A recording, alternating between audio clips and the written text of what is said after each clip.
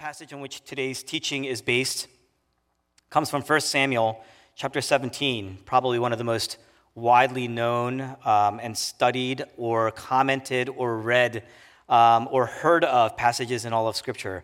I'm going to read from verse 32 to 51, but we're really going to be walking through the entire chapter. So if you have your Bibles handy, that will be greatly helpful as we walk through the text. Verses 32 to 51. David said to Saul, "Let no one lose heart on account of this Philistine. Your servant will go and fight him." Saul replied, "You were not able to go out against this Philistine and fight him. You are only a boy, and he has been a fighting man from his youth." But David said to Saul, "Your servant has been keeping his father's sheep.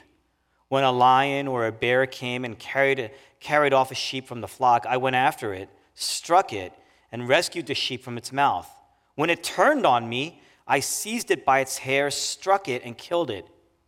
Your servant has killed both the lion and the bear. This uncircumcised Philistine will be like one of them because he has defied the armies of the living God.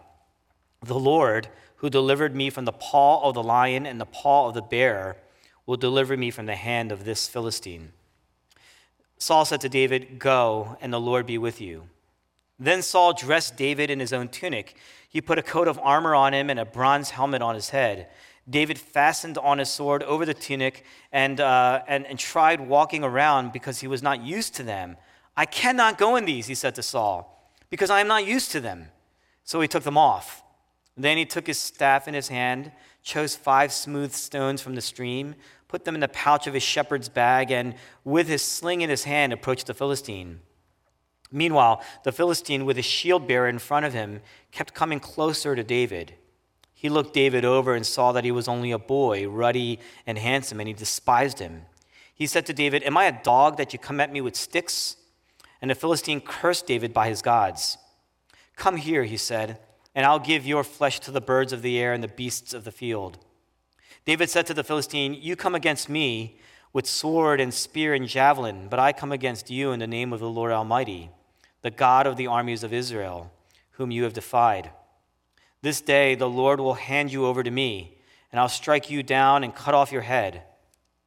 Today I will give the carcasses of the Philistine army to the birds of the air and the beasts of the earth, and the whole world will know that there is a God in Israel. All those gathered here will know that it is not by sword or spear that the Lord saves, for the battle is the Lord's, and he will give all of you into our hands." As the Philistine moved closer to attack him, David ran quickly toward the battle line to meet him. Reaching into his bag and taking out a stone, he slung it and struck the Philistine on the forehead. The stone sank into his forehead, and he fell face down on the ground. So David triumphed over the Philistine with a sling and a stone. Without a sword in his hand, he struck down the Philistine and killed him. David ran and stood over him. He took hold of the Philistine's sword and drew it from the scabbard. After he killed him, he cut off his head with the sword. When the Philistines saw that their hero was dead, they turned and ran. And this is God's word. We learned last week that the Spirit of God flooded David's life. It made him bold. In other words, David wasn't a king because he had boldness. He became bold. That's important because even though we live in an advanced culture, our culture is more anxious than ever before. And this passage shows us the key then to get courage. Where do you get it? How do you find it? It's probably one of the most famous passages, if not the most famous passage in the Old Testament. So we're going to go look at 3 things today. Simplistically, we're going to look at the valley, the armor, and the champion. The valley, the armor, and a champion. The valley is going to tell us what courage is. The armor is going to tell us natural ways that we deal with our fears, and the champion shows us where you're going to find real courage. First, we're going to look at the valley. The valley shows us what courage really is. Verse 3, earlier in the chapter, the Philistines are standing on a hill, the Israelites are on the other, and between them there's this valley. And you see, the Philistines and the Israelites, they were enemies. They were at war. And so they set up battle lines right there. And if you go to the valley where this battle takes place, it's a gruesome area. Battles in those ancient times were gruesome, bloody, limbs just flying around everywhere. People died there. It was a bloodbath. This is the valley of the shadow of death. And in verse 4, in this valley, Goliath, this hulking giant, shows up. He's a giant. And in verse 10, he says, "This day I defy the ranks of Israel. Give me a man and let us fight each other." And verse 11, on hearing this, Saul and all the Israelites, they were dismayed and they were terrified. They were cowering. There was fear. Saul is a king, but he's paralyzed with fear. He's a king, but he's ruled by fear. In other words, he's a slave. He's not kingly. The army is not kingly.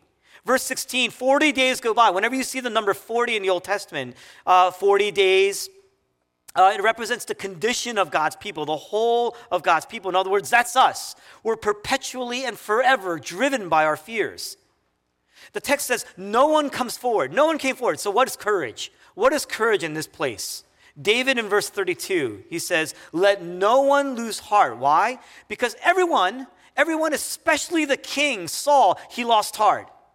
And he actually says, let no one's heart fall away. Let no one's heart get away from him. In other words, let no one lose courage. Let no one be discouraged. In other words, if you do the wrong thing, if you do the selfish thing, if you run, you may save yourself. But sometimes you're going to do the right thing. You're going to do the unselfish thing. You're going to do the selfless thing, regardless of what's going to happen afterwards, whether it's safe or not. And that's courage. Now, the ancient cultures knew that you can't live without boldness. You can't live without courage. Why? Because there were diseases. There were wars. It was an insecure time. It was a dangerous world. But think about it. If that's the case, you still need courage because there's still disease. I mean, we know that. There's still disease. There are still wars. Life is still incredibly uncertain. It's insecure. The world is still a dangerous place. If anything, you can make a case and say it's a more dangerous place. So every time you give in to the pressure of friendships, every time you give in to the pressure of your boyfriend or your girlfriend, every time you give in to the pressure of the neighborhood, every time you give in to your selfishness or your desires, every time you give in to your fear is actually dictating even if a single moment in your life, you are a coward. And most of us, if you're honest, we react and we make decisions out of fear. Now, there are some of you that are saying, really? I mean, you're going to compare peer pressure with blood and violence and war? Absolutely. Why? Because the greatest nightmare in our lives today, the greatest nightmare in your life today, is not going to be physical death. Oftentimes, it's humiliation, the loss of your reputation, the loss of approval. I'm going to give you some examples. There are parents here watching right now. There are parents that are so afraid of losing their ground at work that they overwork. And as you overwork, you're fighting the guilt because you know you're neglecting your child. That fear of losing your status or your position, that fear of losing ground at work is actually greater than losing your child. There are people watching right now. You just can't say no to your boyfriend. You can't say no to your girl. You are ruled. Your boyfriend or your girlfriend has a power over you. Or maybe it's your spouse has a power over you. Maybe it's your children. They have a power over you. The fear of anything happening to your family, happening to your children. Or maybe the bed. You're just lazy. You don't want to get out of bed. You don't want to get up from your couch. Or maybe it's your diet. The things you like to eat. Or maybe it's your looks. You give in to your looks over and over. You're constantly bowing and relying on your looks. Or maybe it's your syllabus. Maybe it's your books. And it makes you self-absorbed. It makes you self-centered. And it's killing your relationships. You give into any of these things, it's going to kill your relationships. And it's all because of your fears. Fear makes you very myopic, very nearsighted. You only see yourself. You only think for yourself. You may be thinking, but I'm thinking about my family. I'm thinking about my spouse. I'm thinking about the person I love. But in actuality, you're thinking about yourself because you're thinking about how you'll feel if anything happens to them. That's not a genuine love, you see?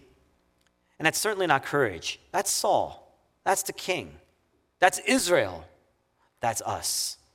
The essence of courage is confronting your heart's greatest nightmare and still doing the right thing, regardless of the outcome.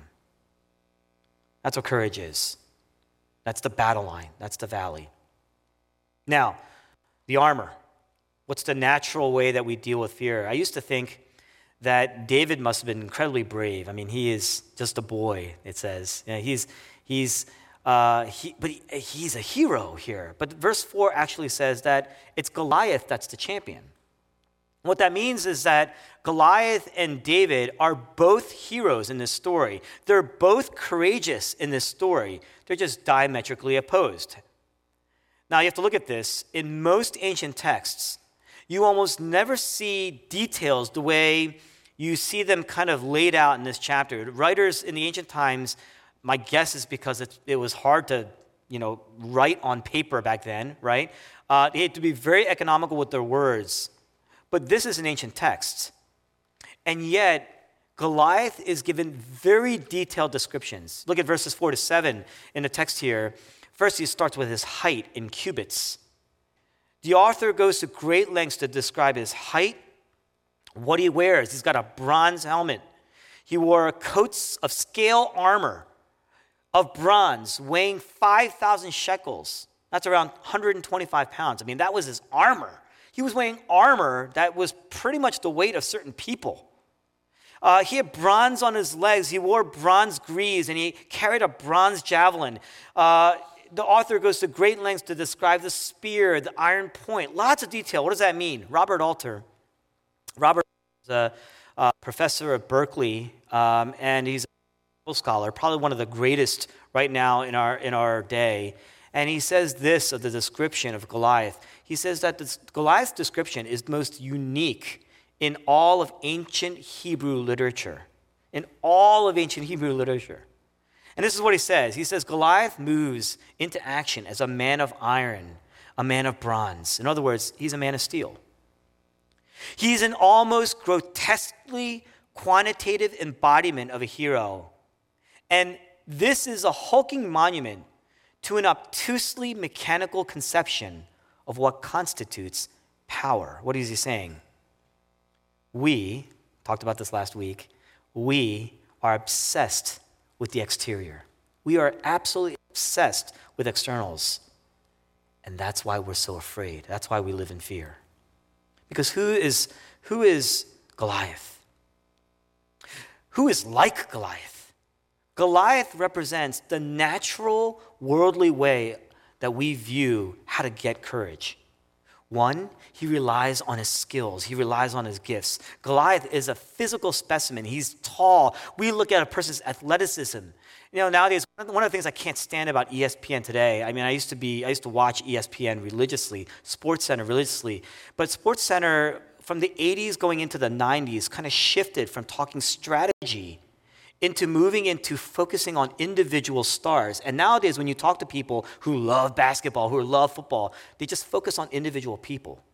They know it's a team game, but they focus on individual people because we've bought into this SportsCenter mentality of an individual. We focus on the skills, the athleticism, the physique of a person. And Saul was tall. Goliath was taller, and so Saul cowers. Everyone is cowering. Saul, he's just bought into this concept of Goliath. Verse 33, Saul says to David, "You can't beat him. Look at him.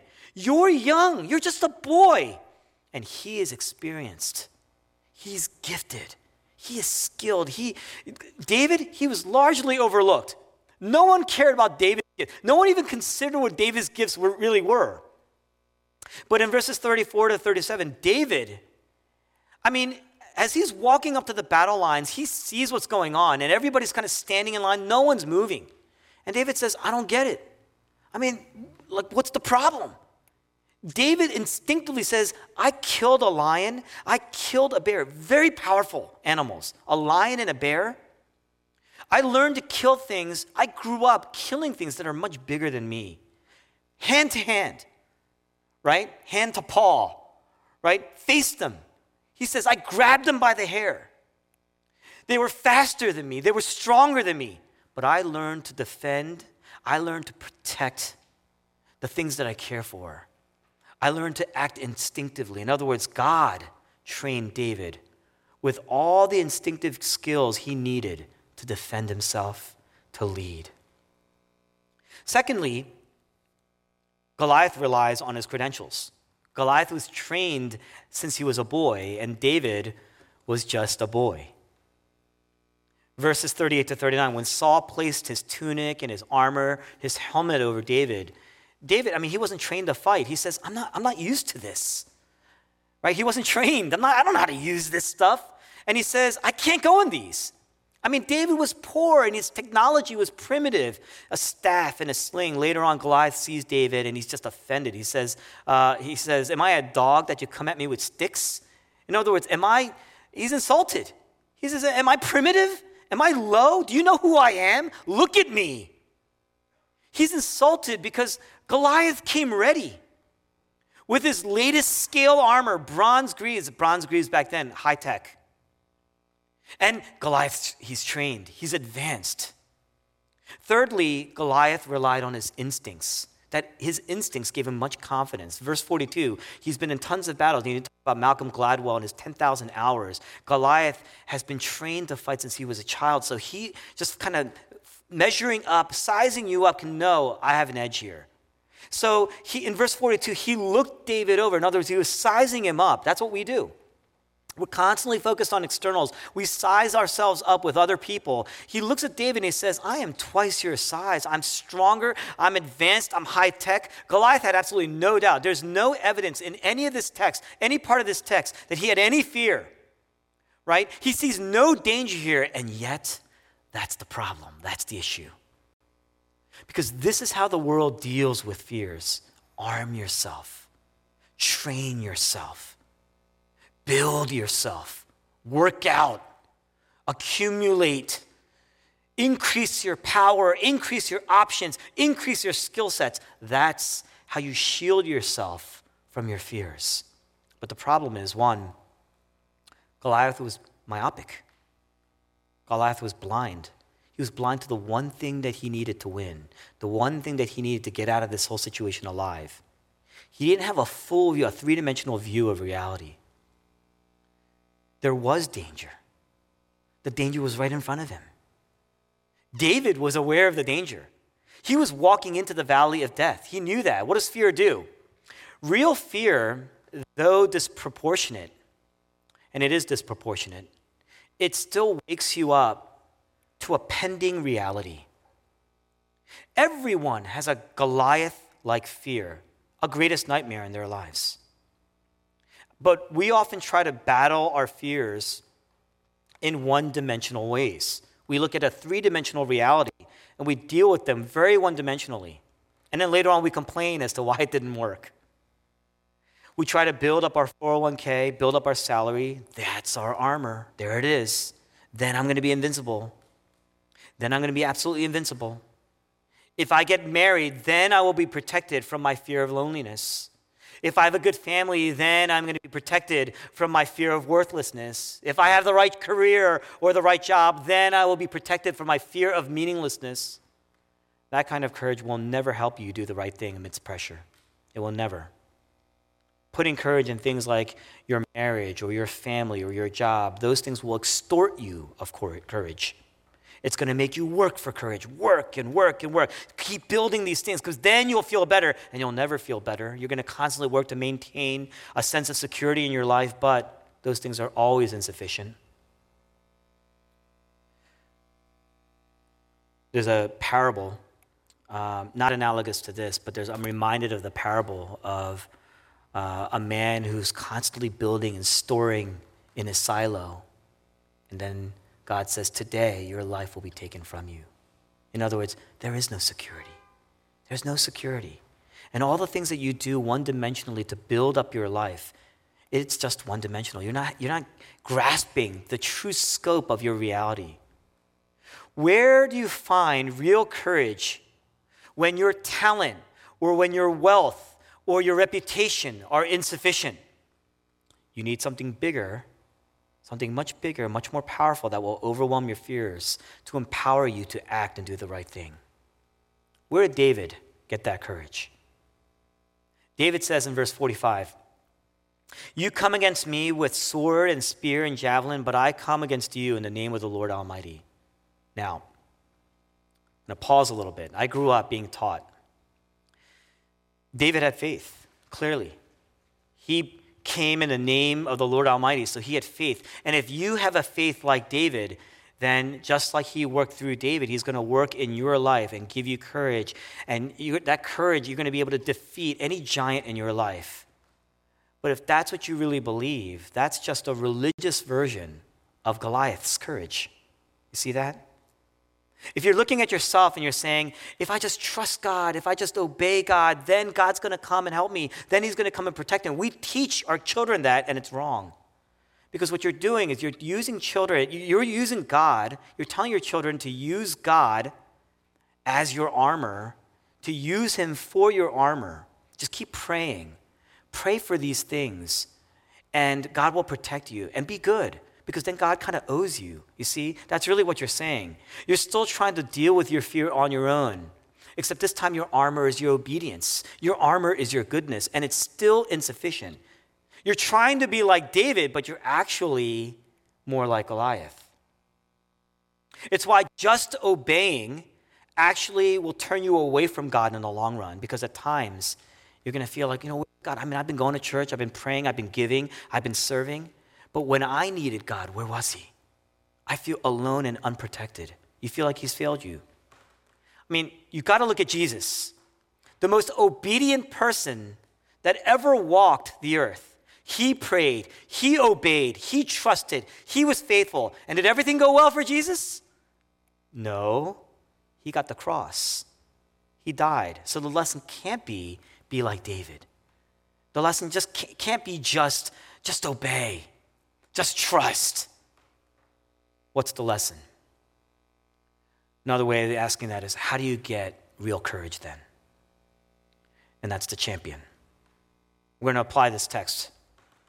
First, in order to apply this text, you have to come to grips with the reality that you are not like David.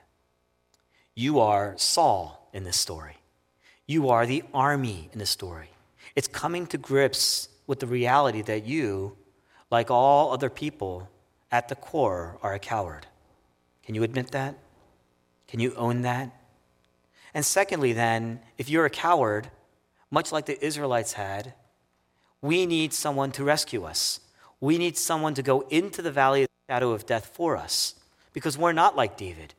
And if you're not like David, then we need a David in our lives. David was weak, untrained, young, inexperienced, refused his armor, takes it off.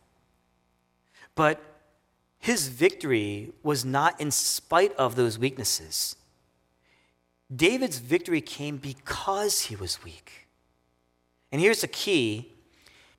In his weakness, he became our representative. Because we were weak, David became weak. David was weak. He's our representative. He's our substitute. Goliath says in verses 8 to 9, he says, choose a man and have him come down to me. In other words, let me fight this man in hand-to-hand combat. In ancient times, you chose one man. That person was your champion. That person was your legal representation. He was your legal representative as your strength. He represented the power of the entire army. In other words, David was going in the valley as Israel's best person. If you could choose one person to go in there and fight on your behalf, it was David in this case. In other words, he wasn't just fighting for Israel, he was fighting as Israel. It's why Goliath says, if he kills me, we become your subjects. It's as if this entire army defeated our entire army. So if David is courageous, they're courageous. If he goes into the valley, they're going into the valley. If David wins, then all of his country wins. What happens to David is transferred. The actual legal term for that is imputed. It was imputed to his people. Very, very important. Why? Hebrews chapter 13 says this. The author says, "Let us fix our eyes on Jesus Christ." Let us fix our eyes on Jesus, the author and perfecter of our faith. The word author is the Greek word archegos. And the word perfecter is the word teleoten, or teleos. What is an archegos? Well, your arch rival, your arch rival is what? It's the greatest version of your enemy. So what is then your arch ego? Your arch ego is the greatest version of yourself. It's your representative. It's your identity transferred to another person, or that person's identity transferred to you. It's your substitute. Archegos is the Greek word that means champion. We have a champion. Look to Jesus. Fix your eyes on Jesus, the champion and perfecter. The word perfecter is the word teleoten, which means finisher, winner, completer. Let us fix our eyes on Jesus, the champion, the substitute, and the winner, the completer of our faith. You know what that means? Jesus Christ is our champion, like David was to Israel. He is our legal representative that went into the valley of the shadow of death. Well, David went into the valley of shadow of death. Jesus went into the valley of death, and he won. Jesus Christ is our ultimate David. Jesus became weak. Jesus became vulnerable. Jesus emptied himself of all the things that he could have come and protected himself with, his armor. He took it off. He emptied himself of that. But he didn't save us in spite of his weakness. He saved us through his weakness. And he didn't save us from physical death. He saved us from eternal death. He didn't rescue us from slavery, physical slavery, but he rescued us from our slavery to sin, the ultimate slavery. And he didn't save us at the risk of his life. I mean, David saved his people at the risk of his life. Jesus saved us at the cost of his life. David went into the valley of death, but Jesus Christ went into the ultimate valley as our champion, the ultimate valley of death, and he won. And he won through his weakness. And he was crucified, and he was dead, and he was buried, and he paid the penalty for our sin. He finished the work. In fact, on the cross, he says, tetelestai, it's the same word. He says, I finished it. It's over. The war is over. There's a Latin phrase to describe what was going on here, because in at the end of this text, verse 50 to 51, David stands over this massive person, and he takes Goliath's sword, barely gets it up there, and he chops off Goliath's head. That sword was intended for him. Goliath looked at David and said, this sword is going to be the end of you. But it turned out to be the end of him, his own sword. The Latin phrase for that is lex talionis.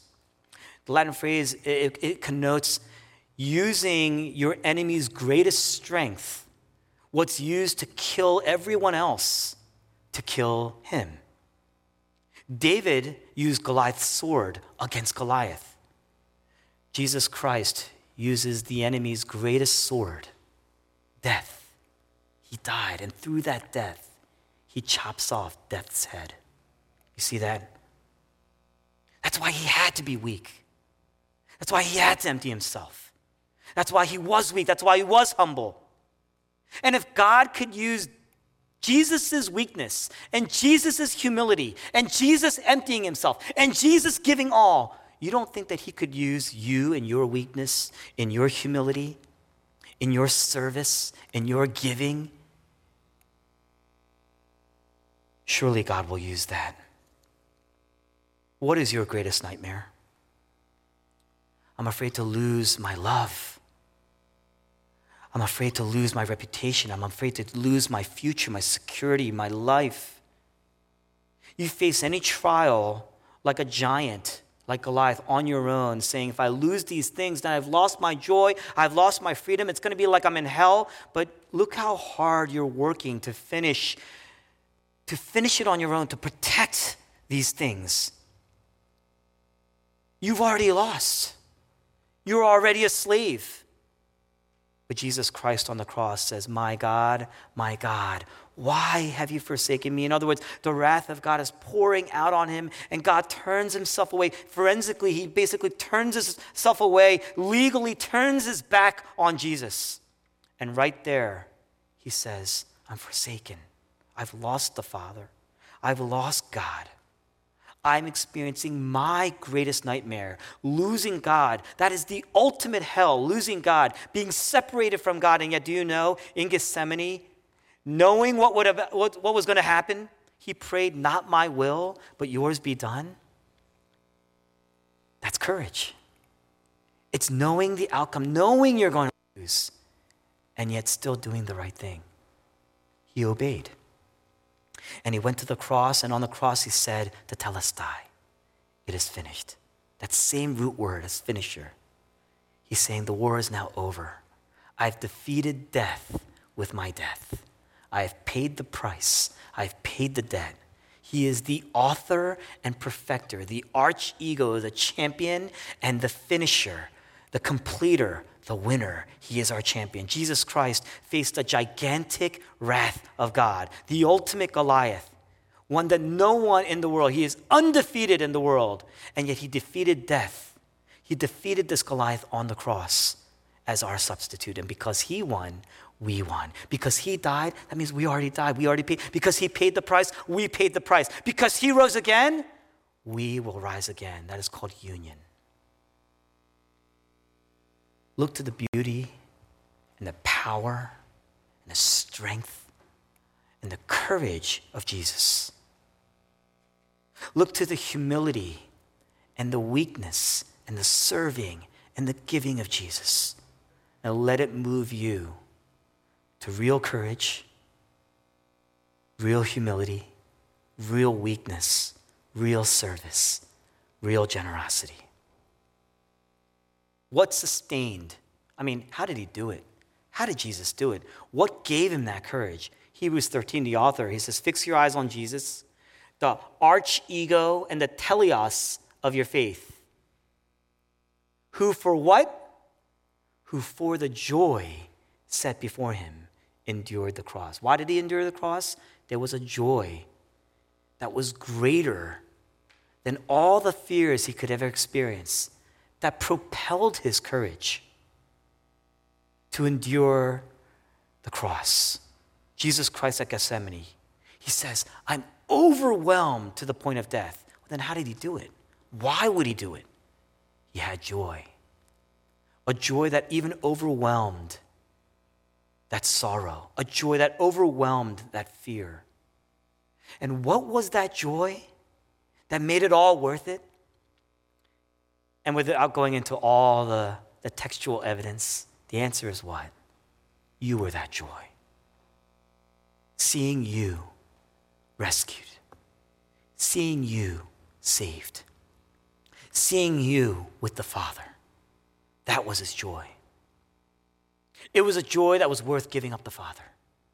It was a joy that was worth emptying himself.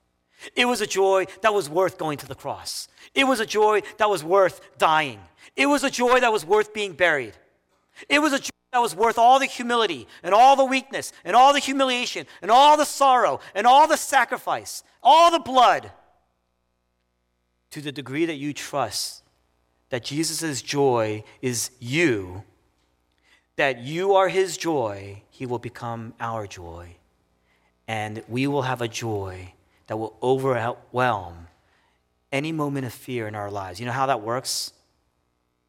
You can face every smaller nightmare in your life. No matter how big they seem to you, they're small compared to the ultimate nightmare that Jesus endured, the lights out nightmare, the one that can actually come true. You can face every fear with courage because you have ultimate love. I'm going to lose my love. I'm going to lose my wealth. I'm going to lose my reputation. I'm going to lose my worth. I'm going to lose my meaning. Well, you have ultimate love. You have ultimate worth, ultimate wealth, ultimate standing with God, ultimate meaning in Christ, the ultimate approval in him, union with him. Put off your selfish desires, put off your sin, and put on Christ. Let Jesus be your armor, the only armor that you need to withstand and endure every suffering, every sacrifice, every nightmare,